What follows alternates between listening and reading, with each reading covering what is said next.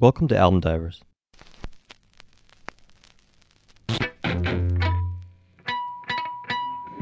This is a podcast created by two music lovers who still remember listening to albums from start to finish the way the artist intended. We give history, track-by-track analysis, and delve into the music and lyrics of some of the best albums of the past and today. Thanks for joining us. Let's dive in.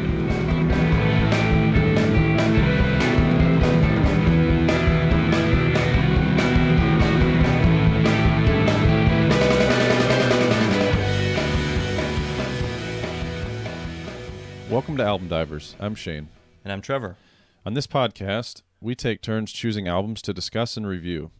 We alternate between one album released this calendar year and one that's been around a while.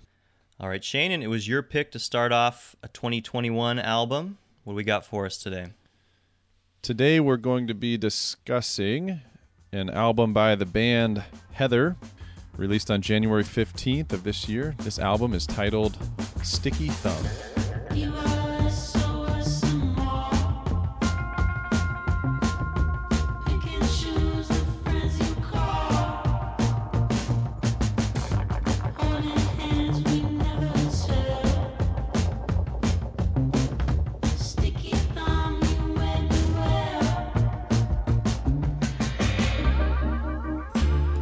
All right, this was a fun album to start listening to for 2021.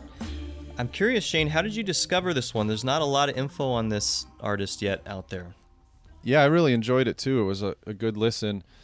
I was going through Spotify's section on new releases and was initially drawn to the artwork on the album cover. Yeah. Really grabbed my attention. All the colors. It was pretty wild, trippy. And I thought this might be a fun one to check out. And fortunately, the first track really drew me in. The second, I think, maybe even a little bit better. So I was pretty sold from the beginning. I think one of the descriptors of it is being a lo-fi album. It was fun to listen, almost like you were listening into his bedroom or something as he's creating these. Felt real real. Yeah, I felt that way too. There were a lot of dynamics in the sound, a lot of big changes in pace within certain songs and from one to the next. It covered a pretty good variety from start to finish, even though it's a relatively short album. It's only 8 tracks, a little under 30 minutes. In fact, Paul Castelluzzo, the singer that goes by the stage name Heather, had said that he would refer to this as a demo EP. He had one other album, another EP that came out in 2019 that had, I believe, 6 tracks on it, one of which made this 8-track album. Yeah, I was going to say one of them I think is on this too, right? Mm-hmm. Yeah. Yeah. So this is his biggest body of work that he's thrown out in an album to date, if you want to call it his first studio album. Nonetheless, it feels like his debut, whether you look at it as an EP or his first full-length album. Yeah, when you're listening to it, it does go by quick. And so I guess in that sense, it feels short, I suppose. But on the other hand, it does feel like there's a complete thought to it. Having it being that short meant that it was easy to do that quite often. I think I've mentioned a lot of times on this podcast that a lot of my listening takes place on my BART ride. And this is, I found, about exactly my BART ride. So it was easy for me to just go, all right, I'm going to get on, push play, and then I'm getting off basically when the album is ending. It is a quick listen, but gosh, I've been through it 6 or 7 times now. Yeah, same. Not just for the purpose of this podcast, but because I enjoy it. It's a fun listen. Like you said, it is complete from start to finish. It feels like there's unifying themes and order or organization to the songs from first track to the end. It's got kind of a young love, growing up feel to it as well in the lyrics. I would definitely agree that the word that comes to mind for me is nostalgia when I'm listening to this album. Yeah. Not necessarily about a time period, but just the feeling, the universal nostalgia of being young. Funny you mentioned that. We'll get into some quotes I've stumbled upon from Paul, and that's one of the words that he used that was inspirational to him or a driving force in creating this music, is that he wanted to tap back into his youth. Life was easy, things were free. When he was on the beach surfing, letting that shine in the music. Well, because there's not a lot out there on him, I know you did some reading and compiled a little bit of history, but do you have some information about Paul and about this project before we get into the track by track? Yeah, he was raised near San Diego. I believe he's 25. Grew up on the beach. He mentioned that he really enjoyed surfing. In fact, in one interview, somebody had asked, "Where do you want this music project to take you?" And he kind of sarcastically said, "I hope it takes me to the beach." So that gives you an idea what he was trying to go for in terms of the mood or atmosphere, the feelings that he wanted people to have when listening to the music, just kind of that laid back vibe. He finished high school at the age of 17 when he got his GED, and around that same time his parents moved to Italy, and he didn't want to go with them, so he decided to move in with his girlfriend.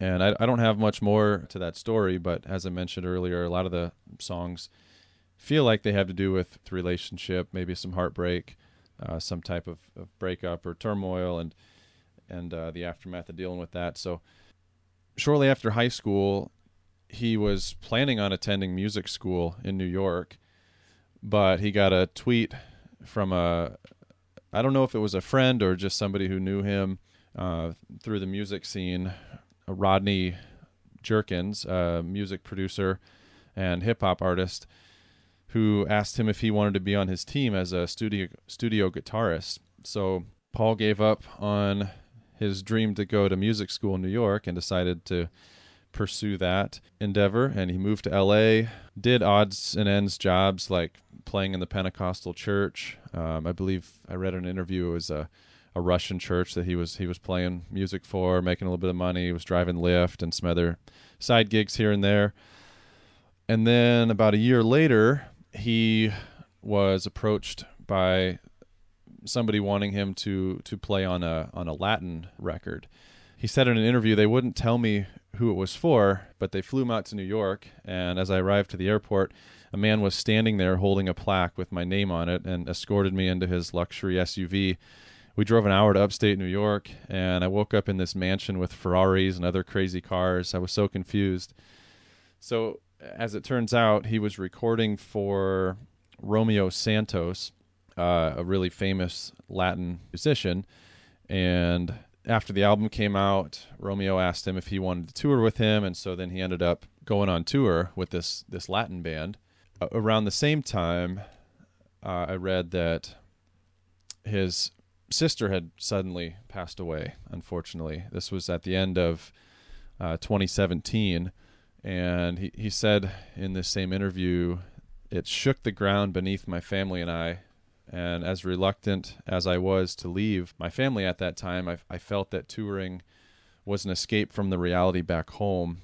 And after the tour was over and I landed back into my LA apartment, I felt this sudden urge to write my own music.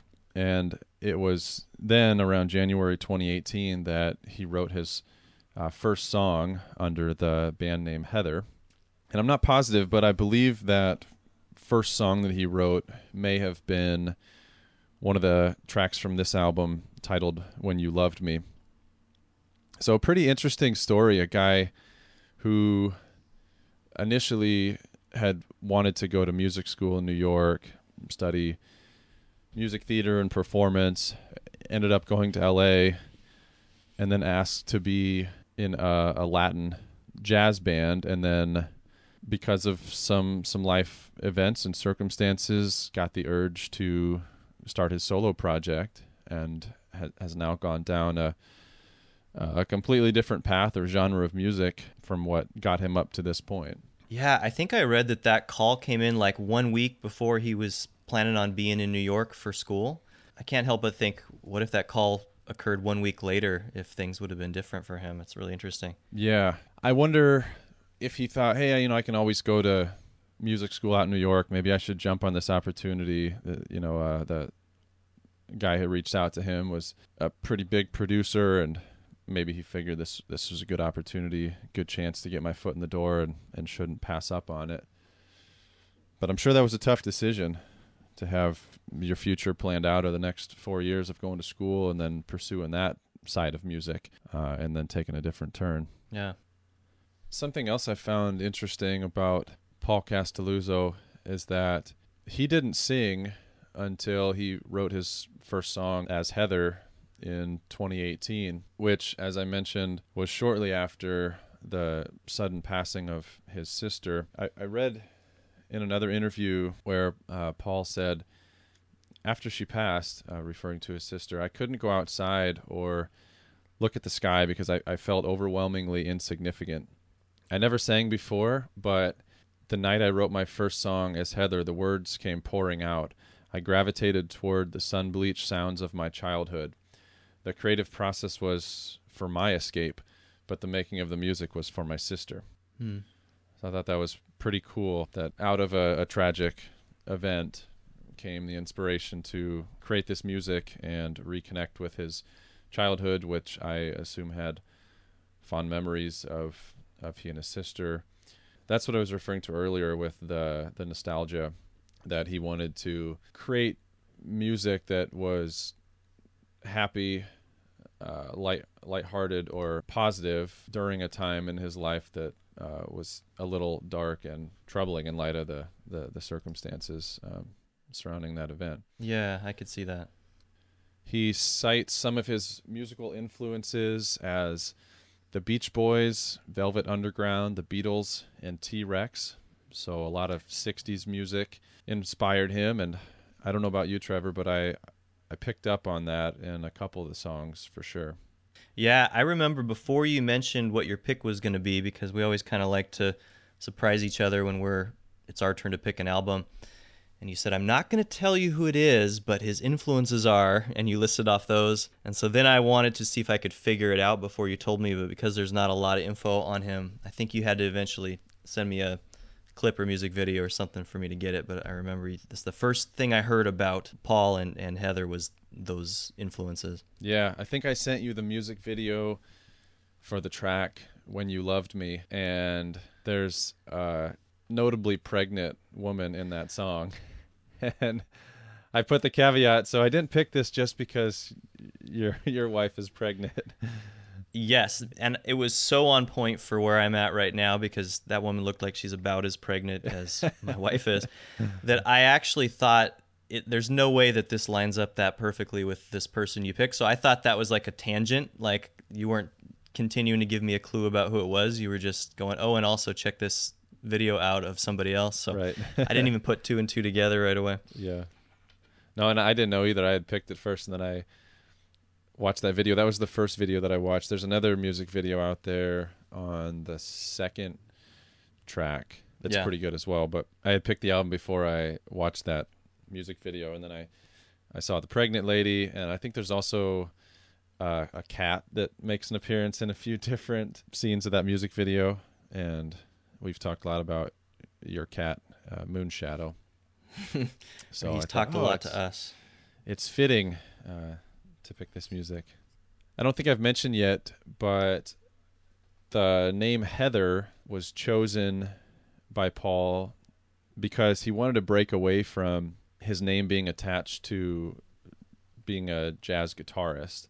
So he wanted to do something different. He was watching the movie Heathers with Winona Ryder and decided, I'm just going to call myself Heather and sing like a girl. And so he decided he would pitch up his voice and just create some really fun, I think he even used the word kind of weird music. Yeah. I think it's pretty cool how all this came together. And reading interviews from Paul, it gives me the impression that maybe his view on this was that it was kind of a silly, fun project, not a tremendous amount of expectation put into it, and that it came together fairly quickly.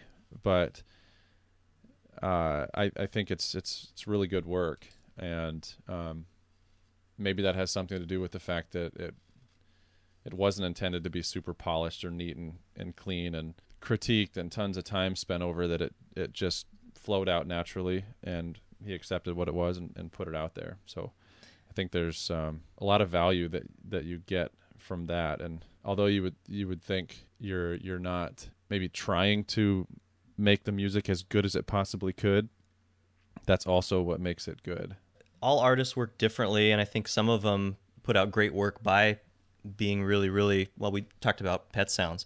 I mean, being really deliberate about what they're doing. Right, yeah, really cerebral about it. Yeah, and I got the impression from my reading about Paul is that it was less about him thinking, I'll see if how this goes, and more about him kind of realizing that's how he creates things he liked. I think he said the opposite was true for him when he tried to spend more time pouring over it and getting into the weeds. He actually ended up, I think his words were, I ended up hating it. Yeah, I saw so that. So he liked this better. Yeah. Says that he's inspired by creatives of all sorts, not just musicians, but also painters, architects, directors.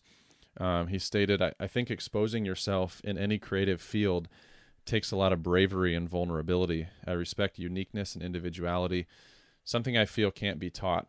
I have a lot of creative friends who inspire me deeply, and I feel like I'm still discovering myself musically.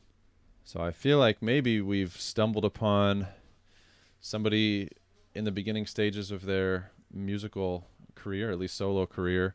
Maybe 10 years down the line, we'll look back and say, hey, remember when we were one of the first people to stumble upon this guy? Now he's You never know, and it does feel like he's just getting started with this. I'm excited to see where it goes. Yeah, for sure. I mean, as I mentioned, he had the 6-track EP released at the end of 2019, but this kind of feels like his coming out party.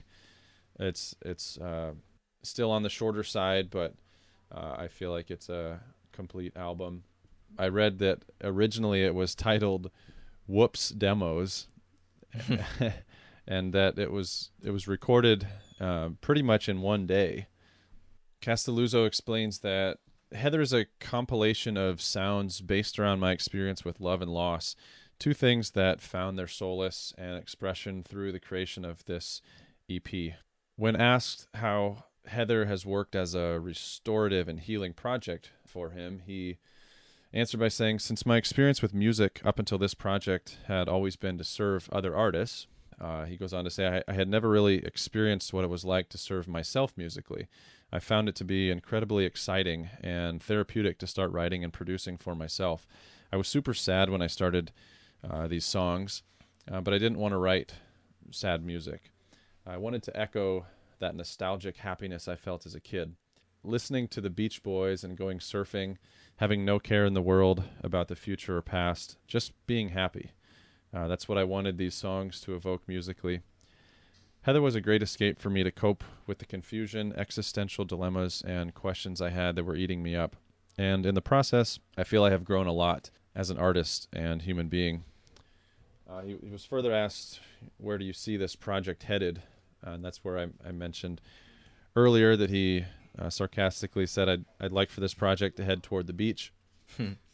But then he went on to say on a more serious level, I see Heather touring the world. I see Heather making someone happy. I see Heather making someone cry. I see a lot of things for this project. I believe that if you truly love music, it will love you back. And my main goal is to just brighten people's lives and hopefully give them that tingly feeling you get after hearing a song you really like. And I'll have to say that this album definitely did all of that for me. Well, maybe this is a good time to jump into that music. Yeah, I think so. Let's get right into it. Track 1 is titled When You Loved Me.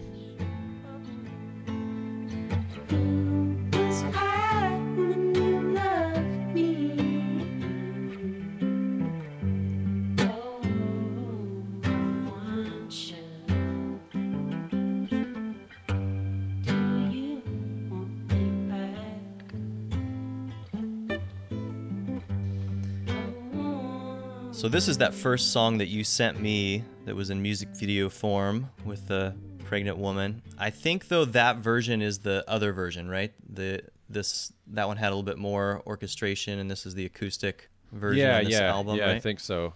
Because this is the one track that was on that EP that was released in 2019.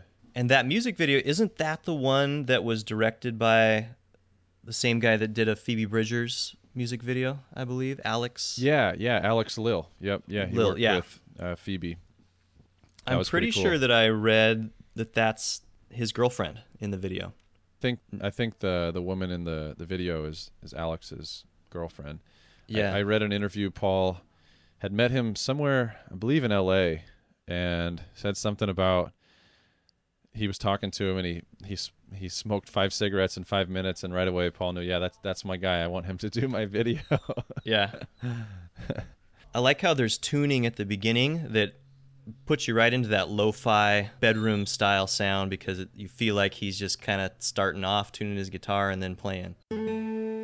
Yeah, I gotta say, this acoustic version on this album, in my opinion, is 10 times better than the original that was put out. And maybe that's because I heard this acoustic version first and I'm a little partial to it, but I just love that stripped down feel, the acoustic guitar, and there's some magical moments, I think, throughout this song. My favorite at the 2-minute mark, where there's that little guitar riff that's really pleasant. That's not in the original, because it's more amped up and orchestrated, as you had said. So I definitely, that little part's in the middle of the song. This one. Yeah, right around 2 minutes. That's right.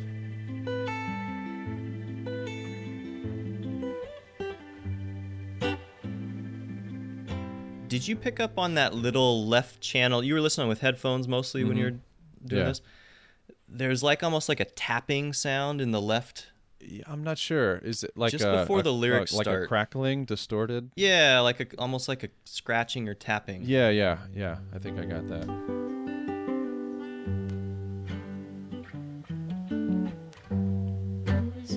I wasn't sure if that was intentional or just part of the lo-fi experience of whatever sound might be coming in from the outside. Again, he wanted to just let this go in one take, and that happened to stay in because it occurred while he was recording, perhaps. I don't know. Yeah, that's a good thought. I'm not sure. It adds to the feeling of something starting out, crackling, tuning, getting into the album. Somewhere after that first verse 2, you start to hear that fluttering synthesizer come in the background. It's just sort of like a bed of this background synth that it sits on. Otherwise, it's a pretty stripped down song, like you said. But it does have that little bit of synth in the background that is a prelude to a lot more of it coming up. Yeah, the pace picks up throughout the album, through the middle tracks, and then it calms back down. But this is a good, nice, chill opener. Lyrically, it starts to paint the picture of somebody reflecting on a relationship. I assume they're on a break or potentially broken up. With the lyrics, who were you when I loved you? Who was I when you loved me? This idea that people are different when they're together, when they're in a relationship, that they somehow form mutual identity. And then when they go their separate ways, you're kind of left to figure out, well, who am I now? Who was I then? Who are you? So even though it's a pretty light, fun song musically, it starts out by touching on what can be a pretty difficult situation for people to experience.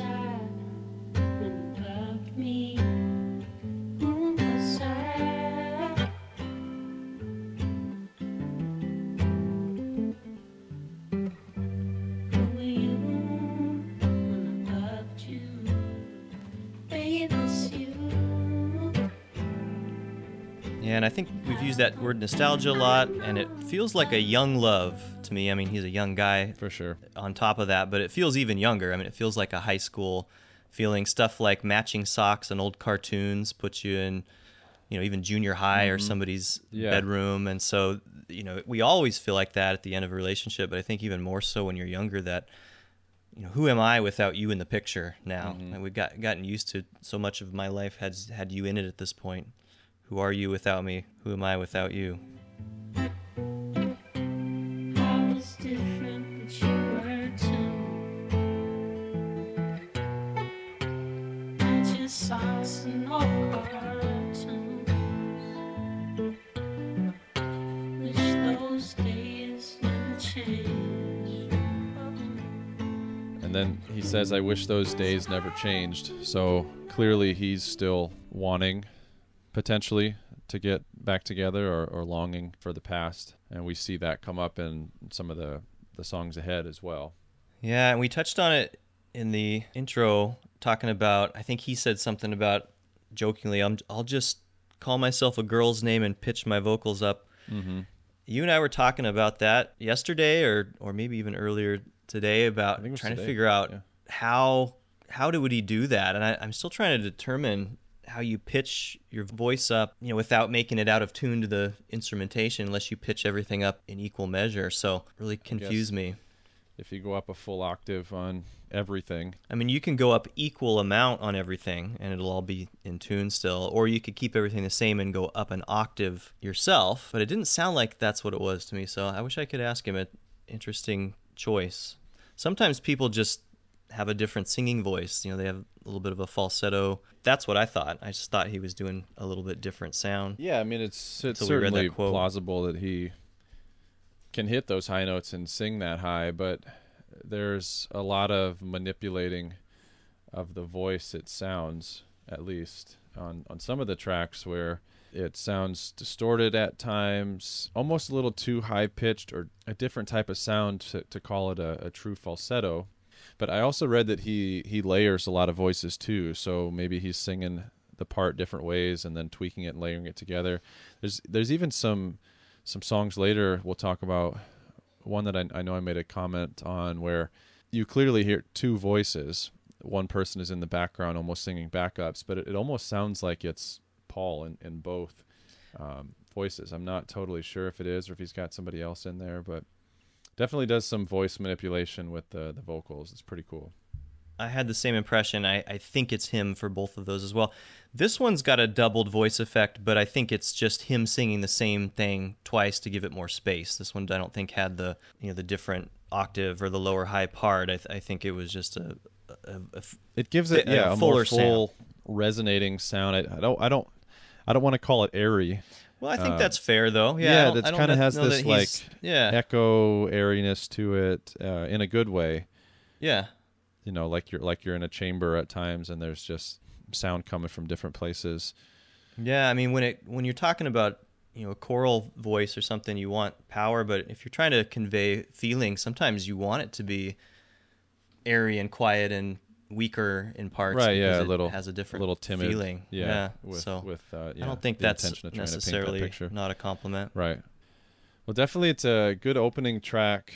And I feel like it almost seamlessly blends into track 2. I don't even know if I noticed when the music was changing. Are we ready to talk about that one?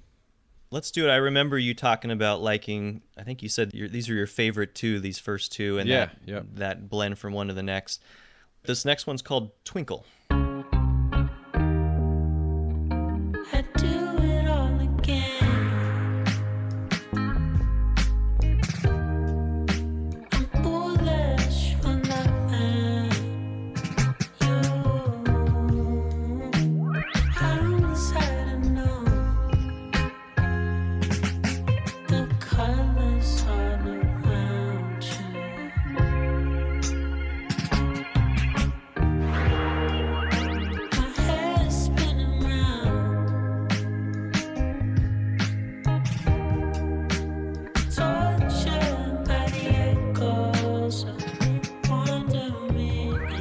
This is another fun song. I think if I had to pick of the 8 tracks, this is my favorite. Although it's hard for me to separate it from track 1, because every time I listen to it, I feel like one blends into this song, and to me, the album doesn't switch gears until the 3rd track. Musically, I feel like I'm in the same headspace, and I'm feeling the vibe. I'm not appreciating any break in the action. To me, 1 and 2, for some reason, gave me that feeling that it's all like one song or experience. So the 2 of them are my favorite, and like I said, I'm glad they were the first 2 tracks of the album because they drew me in right away. And I remember thinking, okay, if the other 6 tracks are anywhere close to as good as these 2, or there's one more great song, then I got my pick. Where as I had listened to some other albums, and if I wasn't feeling it by the 3rd track, I would move on to the next, because trying to pick an album for 2021 in the first 3 weeks of the year, there's not many to choose from, and I'm not going to take the time to listen to every single album from cover to cover and then make my decision whether it's worthy of being on our podcast. Yeah. But since this one grabbed me right away, it made it easy to continue to give it a chance, and it impressed me all the way to the end. So I'm glad that was my experience because I ended up picking a great album.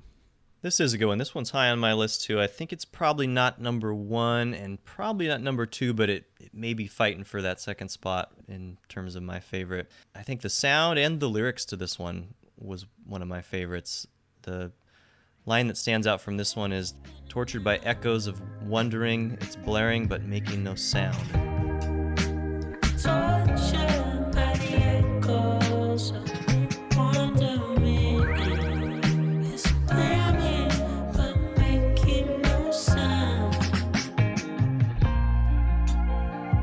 Yeah, kind of an abstract idea. What was your interpretation of that? Well, the first song was talking about who am I without you, essentially, and then this one starts off saying I'd do it all again.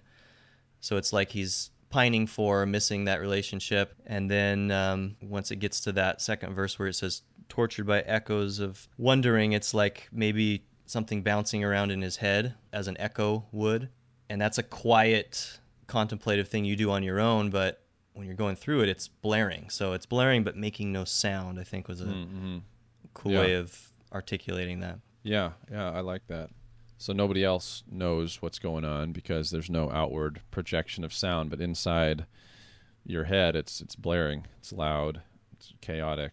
There's a lot of thoughts going on.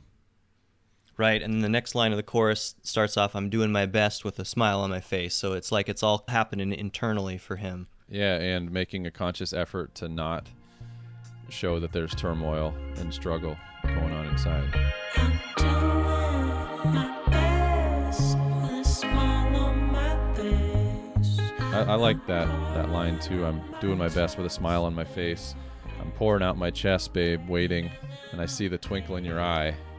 So I envisioned somebody begging for somebody to rekindle the flame, give it another chance, and that somebody not really being on the same level, but the other person sees the twinkle in their eye, and that kind of gives them hope to keep maybe pursuing this and seeing if there's something alive there. Yeah, because it says waiting before that twinkle in their eye. Right, So yeah. it's like he's waiting, thinking he might again. Yeah, exactly. And then for the song to start out saying I'm foolish for loving you, but I do it all again, or I think I got that backwards. I do it all again. I'm foolish for loving you. To me, that speaks to the difficulty in trying to sort through one's feelings after the fact. It's easy to look back and say, how foolish of I to love you because things didn't work out, but then also to have the presence of mind to say, well, I know I would do it all over again because I enjoyed it, and at the time I thought that's what's right. So to me, that kind of speaks to this idea that you have to live in the moment and do what you feel is right, and with that comes accepting the outcomes. It doesn't really do any good to look back after the fact and question why you did what you did. And the irony is that is probably more foolish than thinking you were foolish for making those decisions at the time, because you only have the information that you do, and it's not really fair to reflect on something once you've gained more insight to the outcome and try to question who you were thinking and call yourself a fool. I mean, the whole idea of doing that is kind of foolish. This is another really good example of where the lyrics and the sounds really go together too, because there's a lot of twinkling guitar sounds. Yeah.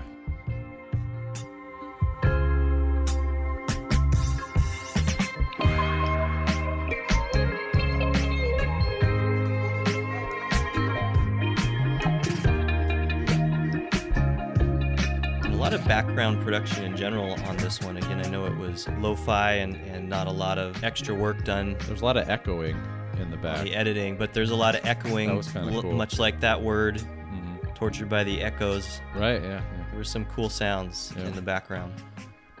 And I feel like this one would take me straight to the beach, as Paul mentioned in that interview. It's got a really chill vibe to it. I like how he trades lines on the back to having more than one voice. I think it's him, but with hands on your waist, the feeling okay line kind of jumps in right before he finishes the word waist, so it's not like one line that he's singing. It's like one voice says, hands on your waist, and then the other voice comes in and says, feeling okay right after that. Yeah, that almost adds to the effect of having a lot going on in your head. All the noise, it's blaring. There's a lot of voices, a lot of echoes, and different ideas and thoughts rolling around. The music plays into that too. Well, should we go on to the title track? Yeah, from here the pace picks up a little bit. Track 3 is the title track of the album. This one is Sticky Thumb.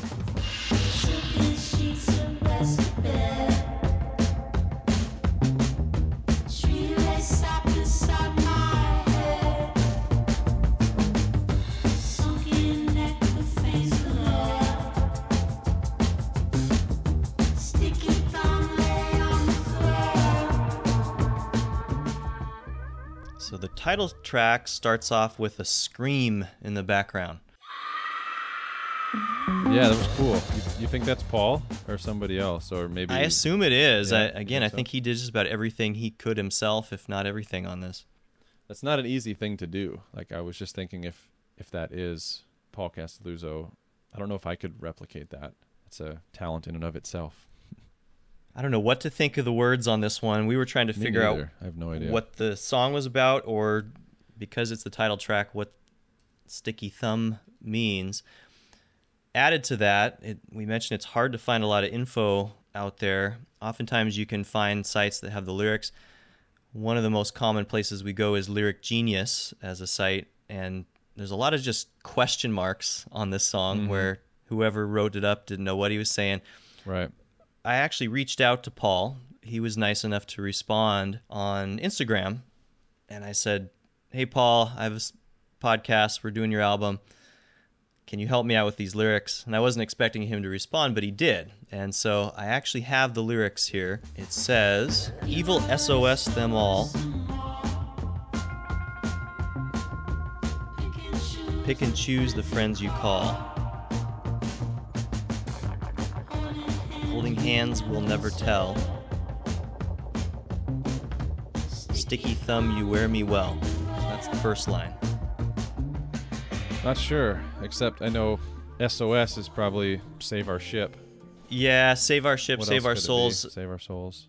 It's a common distress code that actually doesn't stand for anything, but a lot of people put in words like that because that's essentially what they're saying, save us.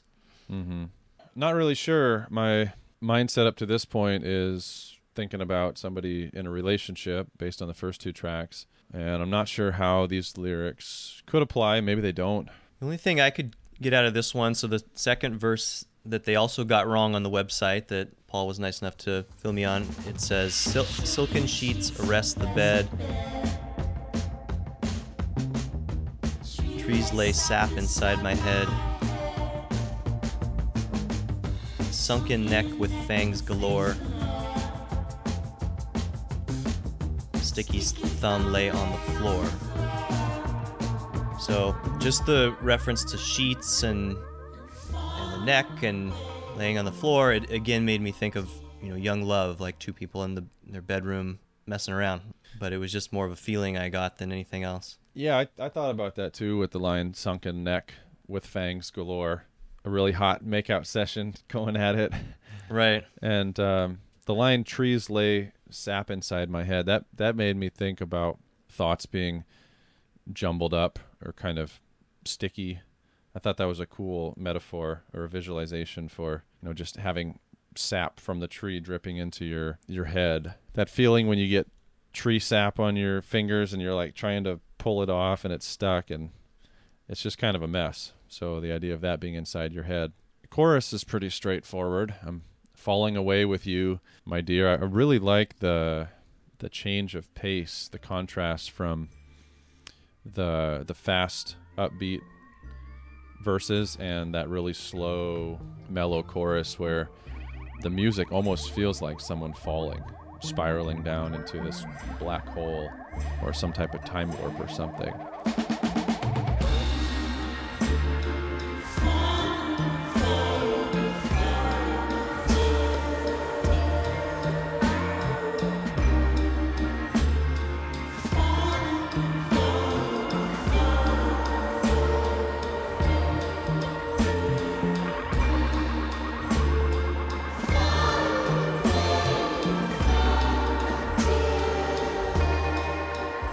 And then at the end of the song, there's another scream. Did you catch that? No, I didn't catch that. It's really faint, but it's in the background, and you can hear similar sound, similar pitch to the scream at the beginning of the song. So I got this impression that when the song starts, that person or whatever idea that represents is right there. It's in your face because the scream is loud and it's bold. And then the chorus keeps saying, I'm falling, I'm falling, I'm falling. And then by the end, the scream almost sounds like it's fading away, like somebody falling down a hole or, just swiftly moving away from you while they're screaming, and the voice is just fading and slowly getting weaker and weaker. Yeah, you have to go back and check that out. That's a cool thought. I'll have to go back and listen for that. You should ask Paul for the meaning. I know, it's funny how I stopped after the words. Yeah, the most difficult song to decipher on the album. I think that I was just like really grateful that he responded at all, for and then to follow up with, and what does that mean? Yeah, was kind of like, yeah. Now can you decode that and explain in layman's terms what the heck you're talking about? Yeah. For us peasants. I think I also thought here. like, okay, cool, I'll sit on that and I'll figure it out for myself instead of making him do it. And then I mean, we've talked about it before. That's part of the fun of abstract lyrics. We talked about that a lot with how it feels to be something on the Sunny Day Real Estate album.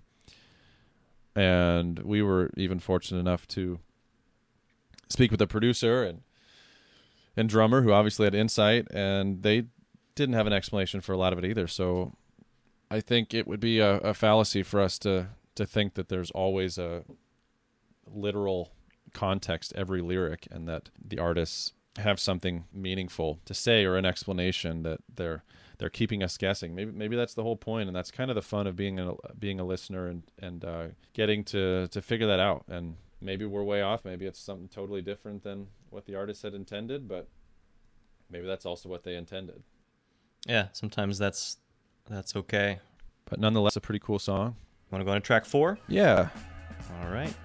Track 4 is called Sex Wax. Got a taste of the last big time. Did you glasses all beat up too? The sin of sex was melting on mine. Faded canvas list of So we transition to another lighthearted, upbeat, fun song. This one has that beach vibe again, which is fitting with the title of the song.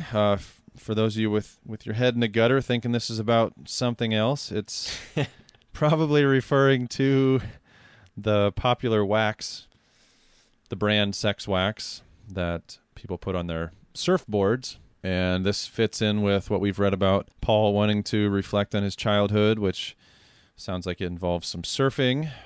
I got a taste of it last springtime. Ditching class is all we'd ever do. So I figured that had to do with skipping school, probably to go surfing. And there's the line that says the scent of sex wax melting on my faded canvas laced up blues. That painted a picture in my head of somebody carrying their surfboard either to the beach or maybe away from the beach after finishing with that activity and headed home for the day, and maybe just a hot summer day and the wax dripping off onto their canvas shoes. Yeah, you're making me laugh in your lead in just now because I was the guy with my head in the gutter. But in all fairness, I'm from Seattle. It's way too damn cold to surf there. Yeah. And we just got off of a song that I thought was a little bit more like a makeout session in a bedroom. So I thought we were going to that. So I had maybe it's a double meaning. Maybe it could be a double meaning. Yeah, maybe the lyrics referring to surfing is kind of a cover-up. I had to dive into the product placement on both the Sex Wax and the faded canvas laced-up blues. I didn't realize those were shoes either. So once I looked those two things up, I was in the same place, skipping class and running with the surfboard to the beach. But it took me a little longer than you, I think. You knew what both of those were before? No. Come on, Iowa boy. You didn't know them either. No, I knew the faded canvas shoes. I was picturing the shoes that skateboarders often wear. I assume the surf culture. I mean, you don't wear shoes on the beach, but that vibe, the canvas shoes. I got that one, but no, I didn't know about the sex wax either, and my head might have been in a different place as well with the theme of the first few songs and the title of the album. I wasn't really sure what all that was referring to, but I think it's about surfing. All right. I think it's a don't feel peachy quite so song bad about now. skipping class as a 16-year-old and going surfing. Nothing more, nothing less. I think that's correct at this point, but it took me a while. Yeah. My favorite line sounds like a 16-year-old wrote it, and that's what I like about it. It says, "Someone ripped my brain out except the part that thinks of you." Yeah, I wrote that down too. It's eye-rolling except for the fact that it's written from the perspective of a 16 or a young kid skipping right, class, yeah. which means it's perfect. That's why I liked it. Feels like someone ripped my brain out. Left the part that thinks of you. I think it's an incredible way of describing someone who has a one-track mind that maybe is fixated on one person or something or an idea and feeling like there's really nothing else in there because that thing or idea or person is taking up all of the space. Everything else has been ripped out. So I think it's pretty cool. Yeah. It's a fun metaphor. We see a lot of that throughout this album. There's really good word choice and imagery and visualization that's painted by some of the words that really fit in well with the music. I know we mentioned that in the interviews we've read from Paul, it's given the impression that this was kind of just thrown together, but to me it feels like there's a lot of thought.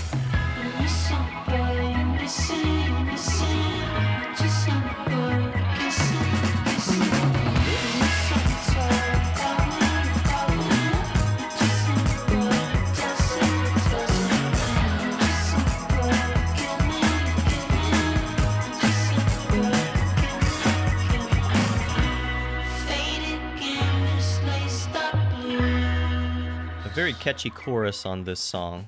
"I'm just some boy you're missing, not just any boy you're kissing. I'm just some toy you're calling, not just any boy you're tossing. I'm just some boy you're killing me." Yeah, it's very repetitious and Yeah. easy to sing along. And it makes it feel like, at least from the vision of the protagonist, that he feels like he's putting in all the effort and she's kind of playing with his emotions. Yeah, for sure. And knowing that he's from San Diego gave this a personal touch to it too. It didn't just you think of him being out there in the San Diego surf. Yeah, definitely.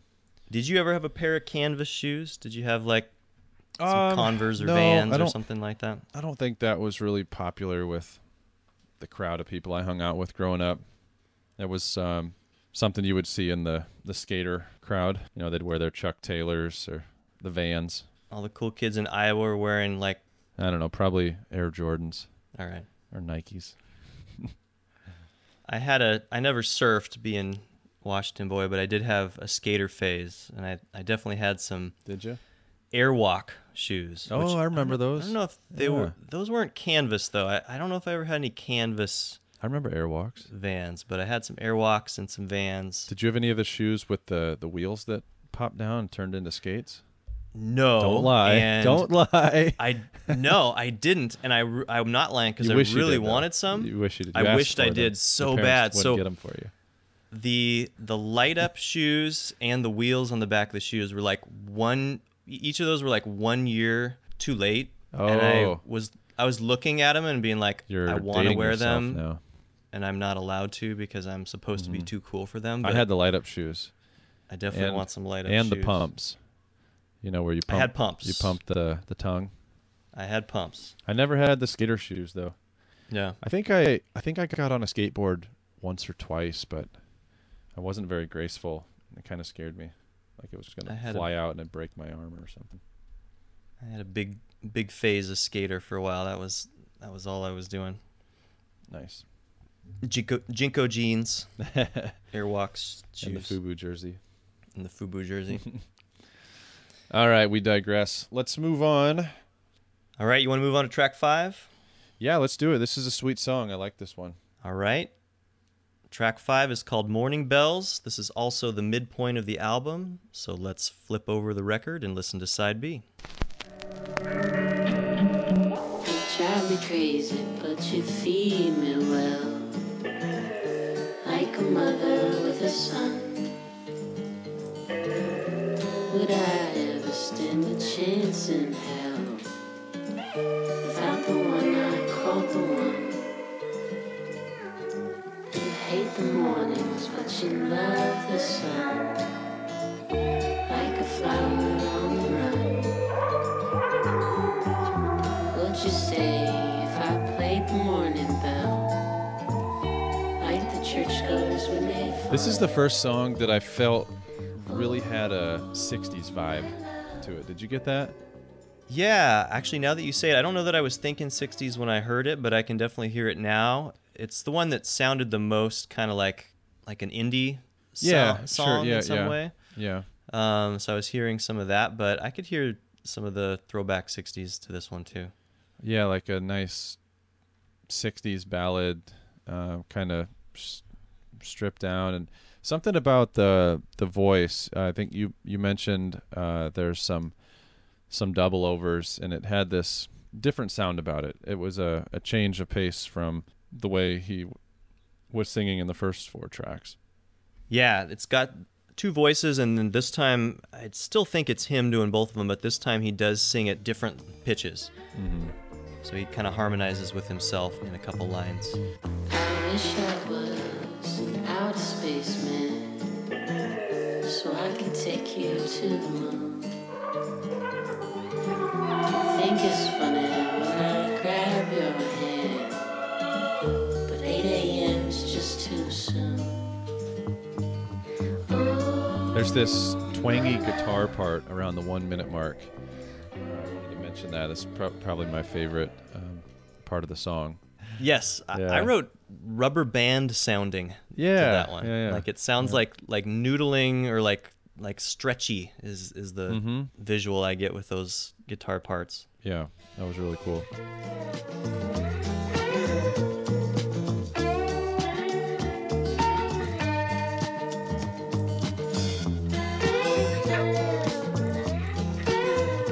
Lyrically, I was a little confused. I want to get your take on this part. It said, "You drive me crazy, but you feed me well. Like a mother with her son, would I ever stand a chance in hell?" And then it goes on to say, "Ooh, my love."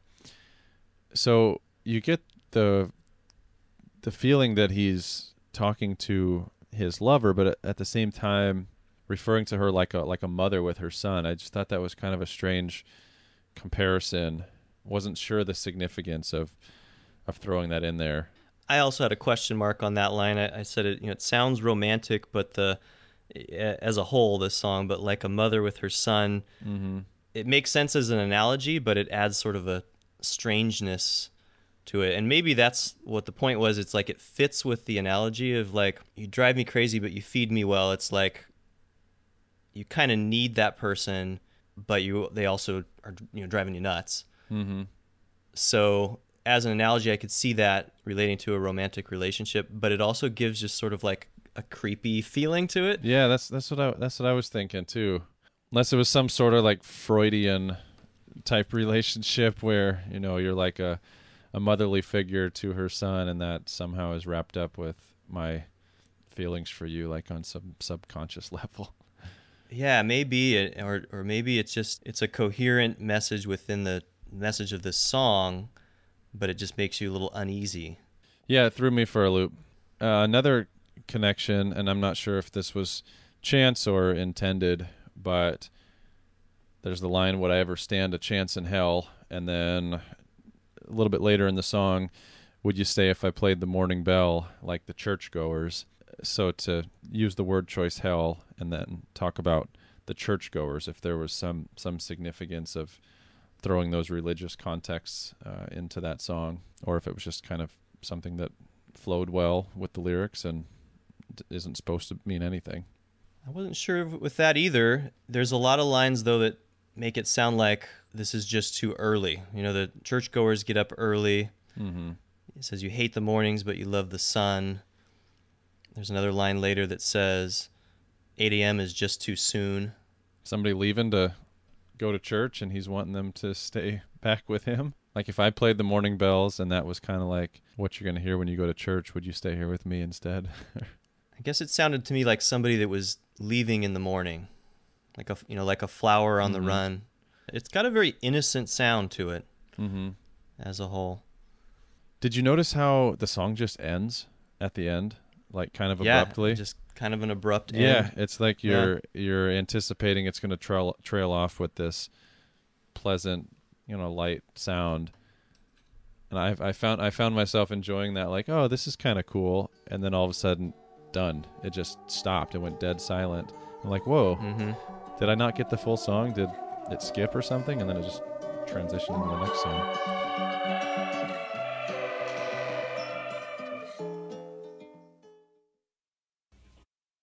So that was weird. It was almost like an unfinished song where, okay, I guess we can't add to it. Let's just stop. Let's just cut it off.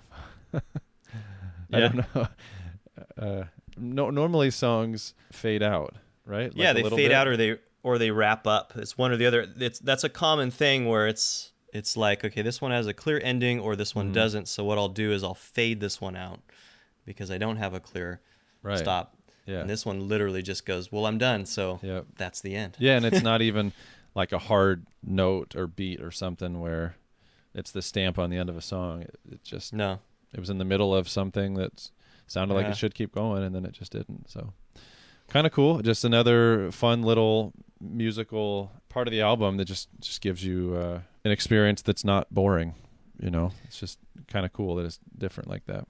This was my favorite one. That quote you read from him at the beginning that says, if I can give a listener that tingly feeling or something like that. Yeah. Uh-huh. This is the tingly song for me. I don't really know what it's about. This one gotcha, huh? I just like the sounds. I liked a lot of them, and I wouldn't say there's a shortage of tingling feelings on this album, but this one did it to me the most. Something about it. This almost feels like the ballad if we had to pick one. Yeah, it's placed well for something like that. Well, let's just move on. Yep, we'll stop abruptly as well. That's what I was thinking. I'm glad you caught that. Track 6 is titled Oider. Did I say that right?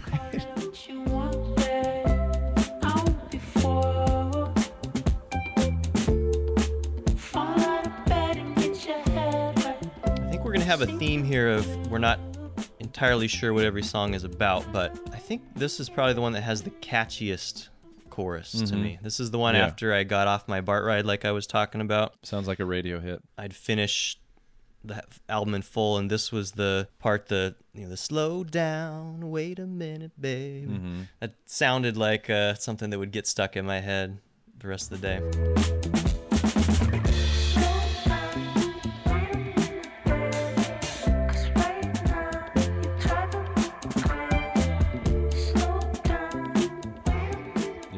Super catchy too. Has another beach vibe. I think it's really chill. I like the distorted voice. It kind of sounds like it's from a distance a little bit. Pretty cool. It reminded me of a little bit of that song by Foster the People, Pumped Up Kicks. You remember that one from back in the day? Oh yeah. For some reason the music just made me think of that one. I hadn't heard that song in years. So I could see that. Cool. I could see that. What'd you make of the lyrics? How do you slow someone down like a broken radio station? Does that paint any picture for you? All I can think of is the station not coming in clear, that it's breaking up. When you don't have a full signal. Yeah, it's got to be something like that because again, it's talking about like having trouble with the relationship. You're driving me crazy. Give me a second. You're so good at leaving. Those are some of the words in this song. So like you're not coming through, whether it's him or the other person that isn't coming through in the relationship, like a broken radio station. Like a broken radio station.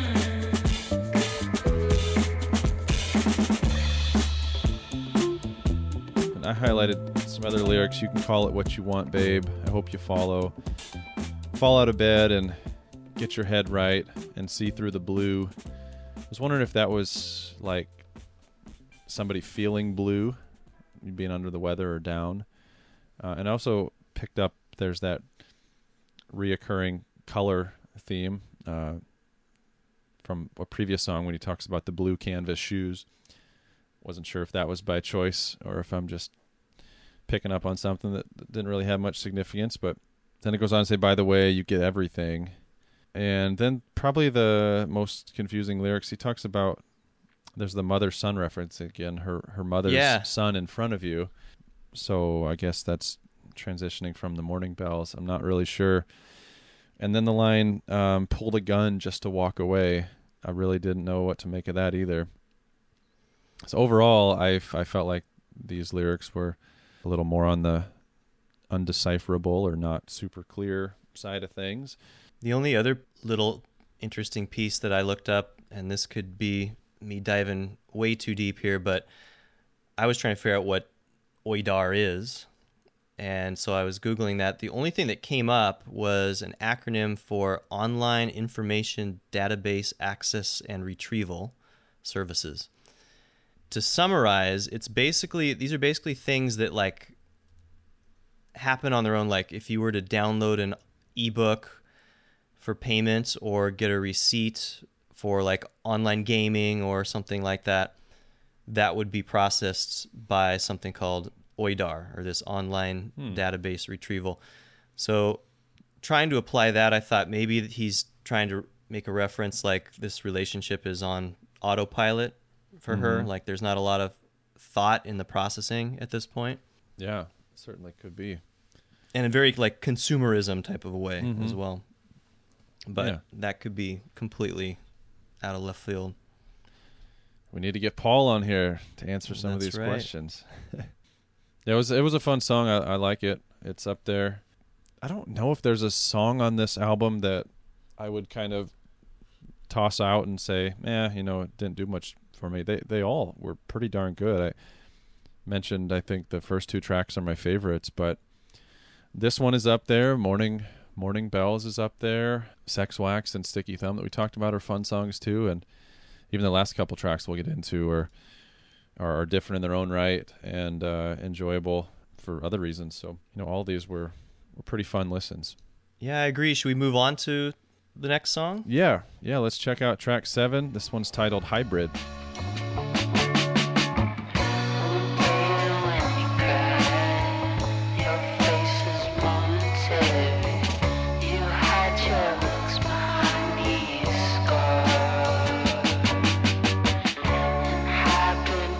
This song is originally by the band The Misfits.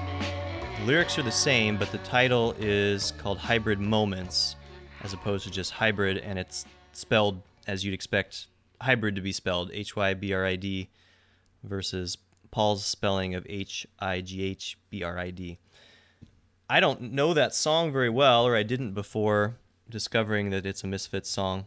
I was fortunate enough to discover it and accidentally had a buddy that was around for dinner and playing this song in the background, Heather version, and he was like, "Oh, I know this song." And I was like trying to call his bluff, saying, "I don't think you do. This band's only existed for like a week, man. I doubt you've heard this." He's like, "Yeah, no, this album. I've the band's been listening been to this song longer." Yeah, this album's only been around for a little while, but he said, "No, I've been listening to this song forever. This is a Misfits song." And I had to look it up, and sure enough, he's right, word for word. This is that song. That's cool. I did not know that either. You played that Misfits version for me the other day, and very contrasting in sound and music to Paul's version of it. I wonder what inspired him to put this on the album. If that's one of his favorite bands, or was just listening to it and thought that it fit well, or maybe he was listening to a lot of Misfits at the time he was writing these songs and just decided to do a cover.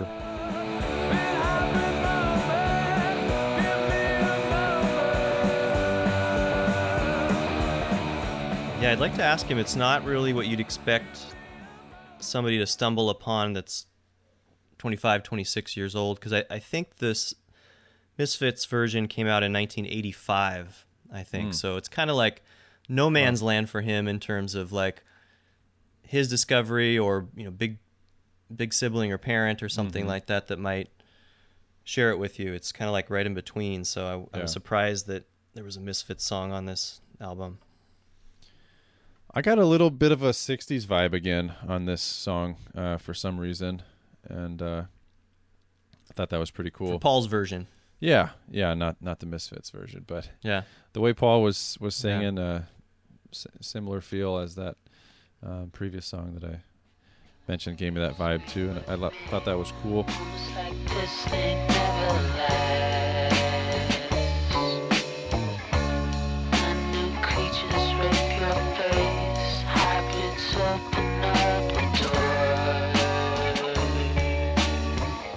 What do you think a hybrid moment is?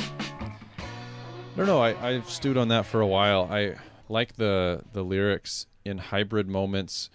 Give me a moment. And that's the only place I could find meaning in that. I thought possibly in moments that you share together, hybrid moments, maybe even take that a step further, high moments. The way he spells it. The way he spells it on his album. Oh, yeah. So a high moment with somebody that's shared together that feels connected. It's a hybrid moment. It's not yours. It's not hers or his or theirs or whatever. It's this moment that you share together. Give me a moment. And then in that case, a moment being a moment of time to reflect on my own thoughts or gather myself, step away from this hybrid, this unity, and be with myself for a minute. Okay, yeah, you're making me think about it a little bit differently now. So I was thinking hybrid, like a hybrid is something that's a little bit of A, a little bit of B, right? Like if you have a hybrid car, it's going to have some electrical, some gas, or a hybrid bike is going to be somewhere between a road bike and a mountain bike. Okay, yeah. So like maybe it's like where your thoughts are in between. Like you're not sure how you feel. So give me a second. Give me a moment to contemplate that. And then the high part for Paul's only real imprint on this song is spelling that word differently. So it could be like somebody that's high in terms of happy or under the influence, and it's like their head's in two different places at once. So just give me a minute to process what's happening. I'll have to go back and listen, thinking along those lines too. Now that you mention it, a hybrid is usually something better, or there's kind of that idea that it's something better. It's a blend of two good things oftentimes. A hybrid car has the ability to use gas or hydrogen to power it. There's hybrid fruits, and it's usually something exotic. It's, we take blackberry and a raspberry and we make a Marionberry. You ever had a Marionberry? That's a hybrid of a blackberry and some other type of berry. I think it's a raspberry or something, and they're super good and kind of exotic. Like, it's more than the basic. It's more than something well-known or standard. So in that case, a hybrid moment could be an elevated moment that's like a combination of a lot of different thoughts or feelings or people or ideas or whatever. And then needing to take a moment, potentially still needing some time to step away from that high and kind of reflect on what all that means, all that stuff blended together. I like it. That's a good take.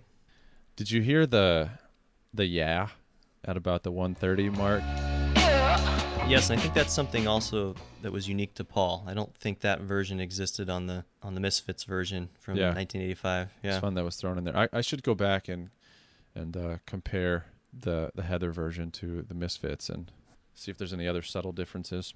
Yeah, I really like how Heather's version ends with that bass guitar.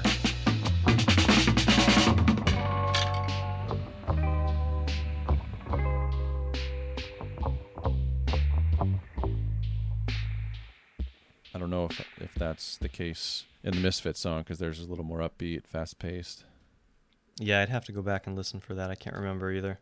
Interesting choice, both from a time frame standpoint. Like I said, I feel like 1985 is kind of no man's land for him. It's like 10 years before he was born, but also the sound of it, like the speed. He didn't pick another slower, like you said, 60s type of vibe sound of a song to cover and make it sound similar. He completely changed it.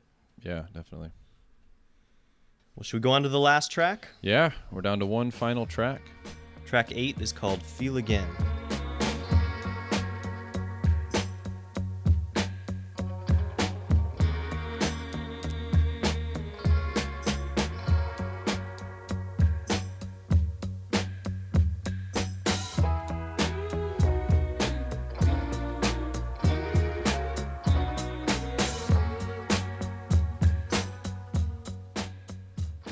So we end the album with a little slower track. Nice tempo to it. It's a fun song. Lyrically, a little abstract again, as we've seen theme throughout this album with a few of the other songs. This is the one that read the most like poetry to me. Yeah, short lines. I can see that. Yep. That tie together. I could see this in a poetry book or something, just the way it's written out.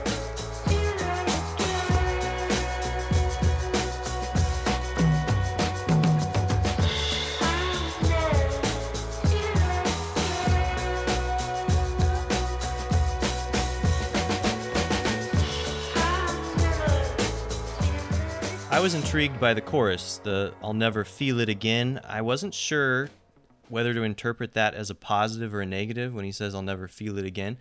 And I thought that's really important probably because that's the crux of how the song is supposed to sound, and it's the name of the song. I was really trying to discern if I thought that was a positive or a negative, and it finishes the album, so I wanted to know what your take was. Did you think this ended on a happy note or not?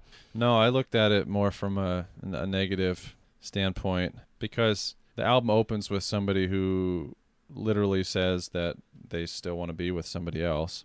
So there's a longing for the love that was had. There's a feeling of loss. And then at the end to say, "I'll never feel it again," I assume it's somebody thinking they're never going to have what they had that's gone. Maybe it's this realization that I'm moving on, and the pessimistic attitude that nobody else is ever going to come along. They're never going to feel that kind of love or happiness or joy that they had when they were in it, when they were, in the high points of that relationship.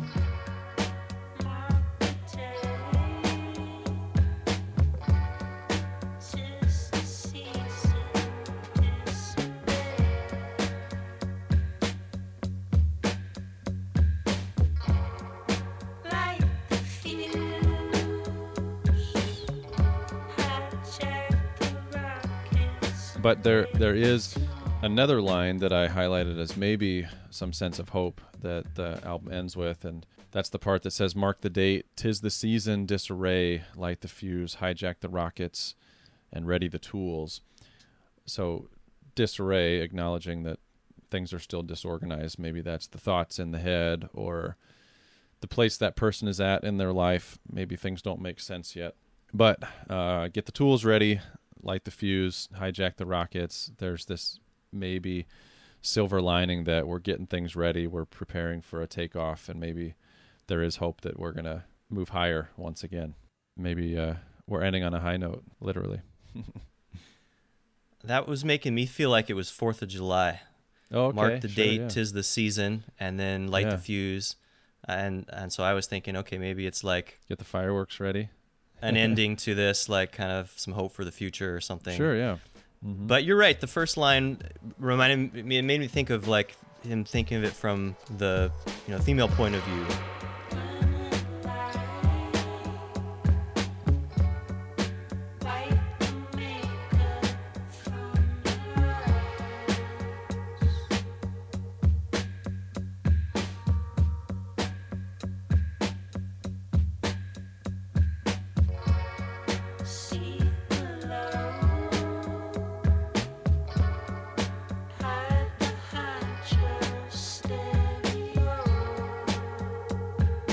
Run and lie, wipe the makeup from your eyes. So maybe after the breakup, he's talked about how he's felt. So maybe thinking about how she might feel. Okay, yeah. Somebody runs in and, the parents are like, "What's wrong, honey?" And she just kind of runs and lies. Everything's fine. Wipes the makeup from her eyes, and then she goes up and hide behind your stereo. I thought maybe was just like put your music on, I'm probably thinking of what I would do. Get if I lost was in the music. Yeah, I was thinking that's us. That's what we do situation. sometimes. Yeah, put my headphones our on, escape. hide behind my stereo. Right. I've definitely hid behind my stereo when Yours I was is big upset. enough. You could literally hide behind that thing. Yeah, I could actually get behind there. Nobody could find me for a week. Yeah, I didn't think about that. That's pretty cool to think that maybe the narrator is referring to himself, assuming it's a man. I know we've been talking about these songs as if it's Paul, the lead singer, reflecting on personal experiences, but as we've mentioned before, that's not always the case. Sometimes the artist is maybe using some things in their life, some stories from others, and telling a story. So it could be anybody.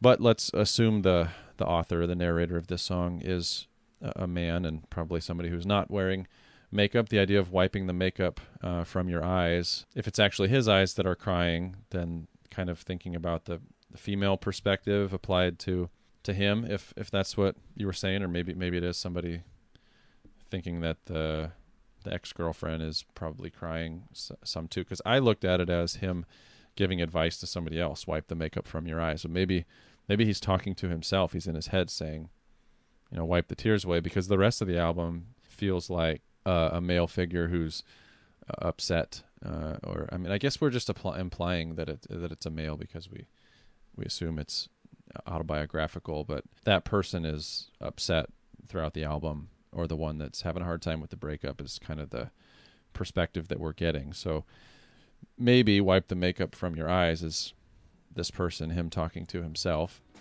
And then it follows up shortly after, say hello to the strangers at your door.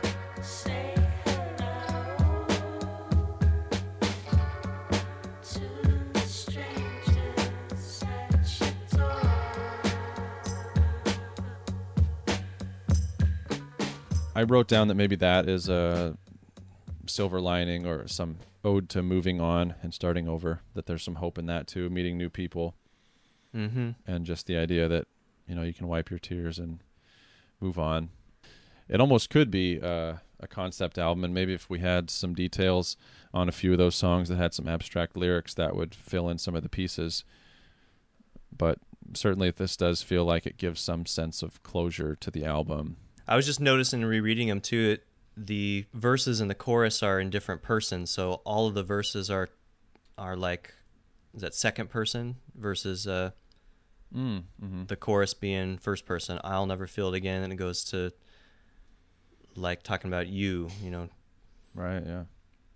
Wipe makeup from your eyes, hide behind your stereo, and then he says, I'll never feel it again. Yeah, maybe he's talking to himself inside his head from the perspective of different voices or different thoughts, or possibly there is somebody else involved in this equation where he's giving some advice or speaking to somebody, and perhaps we didn't pick up on some of the underlying meaning of the lyrics in some of those songs that were a little more abstract, and potentially that fills in the pieces that are missing, or maybe the album leaves that open-ended.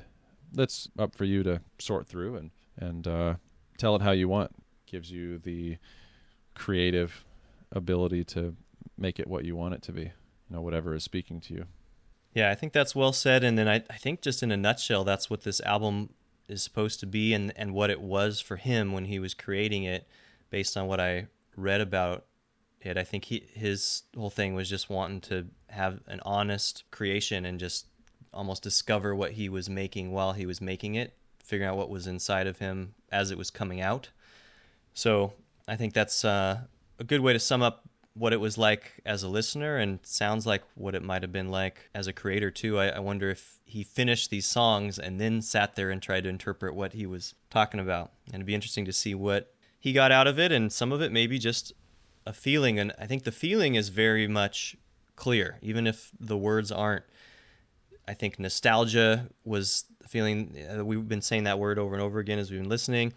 Apparently it popped up in his description of it. I'm glad that you found that, because that fit with how I felt. So I think it's cohesive and coherent in that sense, even if we're not super clear on what all the words are trying to say. Yeah. Very well said. I don't know if I could say it much better than that. Musically, it does feel very cohesive. The sounds fit together well. There's good contrast, but still a nice blend. And it takes you for a ride as a listener. If you're not tuning into the lyrics, you're not paying attention, and it's just noise or sound, it's pleasant and enjoyable. This is probably one of those albums that I'll file away with albums like Glass Animals' Dreamland that we discovered last year and talked about. It's just something fun that, when I just want to get into the music and be uplifted and feel positive and happy and put a smile on my face, it'll be one that I'll come back to for sure. Yeah, dreamlike is another word that came to mind. Yeah, definitely. In discussing Dreamland. Mm-hmm. Even the album, not the art so much, but like the colors on the front of that album and this one, it's like kind of like pastel-y pinks and greens and blues and stuff. Yeah. Made me think of that. I read a comment on one of the music videos or something where a fan wrote in and said, "I love this album. It makes me feel like I'm swimming in Jell-O." And before listening to this, if I would have read that, I would have been like, what does it mean to feel like you're swimming in Jell-O? And then I think if you listen, if you're just listening to the clips we're putting in here and listening to our podcast and haven't heard this album, like we said, it's like 30-something minutes. It's totally worth just putting it on, listen to it from front to back. Tell me it doesn't feel like you're swimming in Jell-O, because I think that's a perfect description. Definitely, yeah, and I think like every good album, you really need to listen to it start to finish. You can't just sample a few clips of it or pick and choose songs. I don't even know which songs I would tell people to listen to. Just wait until you have 30 minutes and listen to the whole thing. Don't just listen to the top track. I mean, I'm sure if you listen to or watched the music video for the most popular tracks, the first two, then you would probably be intrigued enough to go listen to the full album. But just do it. It's a really cool album, if you're just somebody wanting to enjoy the music and sound, or you want to dive a little deeper like we've done on this podcast. Sit down and listen to it with headphones and lyrics in front of you, and try to sort through some of the underlying themes and maybe decipher some of the lyrics that we struggled with, and get wrapped up in the album a little bit more and appreciate it for more than the sound, because lyrically it's definitely a good one as well. I'm glad I stumbled upon this, and I'm excited to follow Heather going forward here. We talked about how this was initially titled Whoops Demos, as if it was just kind of an afterthought, or whoops, I made this music, let me just put it together, and we'll call it a sample or demo tape or whatever, mixtape, just to put my sound out there and give people a taste of what Heather is all about. But I think it stands alone as a good album, but I'm excited to see what Paul throws together next. Maybe he's got some other songs backlogged, and hopefully working on some new music, and maybe eventually planning on releasing a full length. And obviously he has a lot of talent. I assume a multi-instrumentalist and very keyed into the electronic music world and production side of that modern aspect of creating and making things sound cool. So I think the sky's the limit for this project, and I'm glad we're a part of the journey now. Me too, and I might have to reach back out to that guy and see if he can tell me what some of these are about now that we've had time to try to dissect them.